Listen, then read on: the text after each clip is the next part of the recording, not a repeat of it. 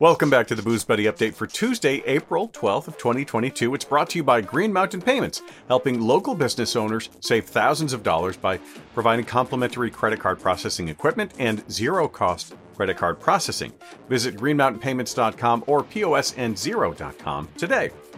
A topic sure to elicit some reactions, the high price of gasoline. Well, Scotch is here for you. How? Celtic Renewables in Scotland has been looking for ways to use the byproducts of the Scotch brewing process and has had some success. In 2017, they were first able to make a fuel that ran in an unmodified engine. They claimed to be able to make fuel for gasoline and diesel engines. The fuel, based on biobutanol. Thus far, no manufacturer, though, has claimed the fuel is safe to operate.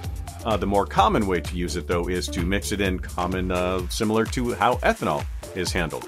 Celtic Renewables isn't alone, though. Apparently, Scotch whiskey producer Glenfiddich has modified its fleet of delivery trucks to run on biogas instead of biobutanol, but that's also made from their byproducts. So it looks like there might be several ways that you can use those byproducts to fuel up your vehicle. You can find out more at the link that is in the show notes. Well, Flying Dog is about to make things a little interesting, and I love it, honestly, with their release of 451 Juicy IPA. The name is a reference to Fahrenheit 451, a novel about a dystopian book censorship future from 1953, which seems to be relevant with the calls on book bans recently and even book burnings occurring. If you follow the hashtag 451 book reports, you'll see several banned or controversial books being highlighted to celebrate the 50th anniversary of Fahrenheit 451.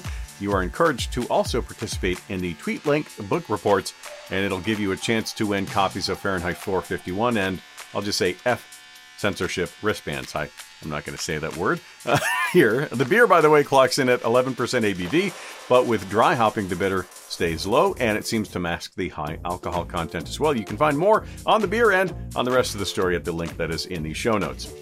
And a man has gone viral on TikTok for sharing his way of drinking a bottle of wine, as long as it has a screw top, by swapping out the cap with a Smart Water sports cap. As he puts it, it allows you to feel like an athlete as you drink your bottle of wine. I may be misquoting him a little bit there, but it seems people think the man has the strength of Thor, as they were unsuccessful in their attempts to put the replacement cap on. But I suppose the good news is it won't come off unexpectedly. Personally, I'll probably stick to a glass unless I happen to be out camping or I'm at a fire pit and there's a bottle of wine with a screw top and a Smart Water bottle. Well, anyway, hit the link to get more on that. And remember, don't drink and drive. Stay safe, drive sober, and support the booze that supports your local community. And remember, you can listen to this on 106.7 WIZN every weekday morning now, right about 7:30.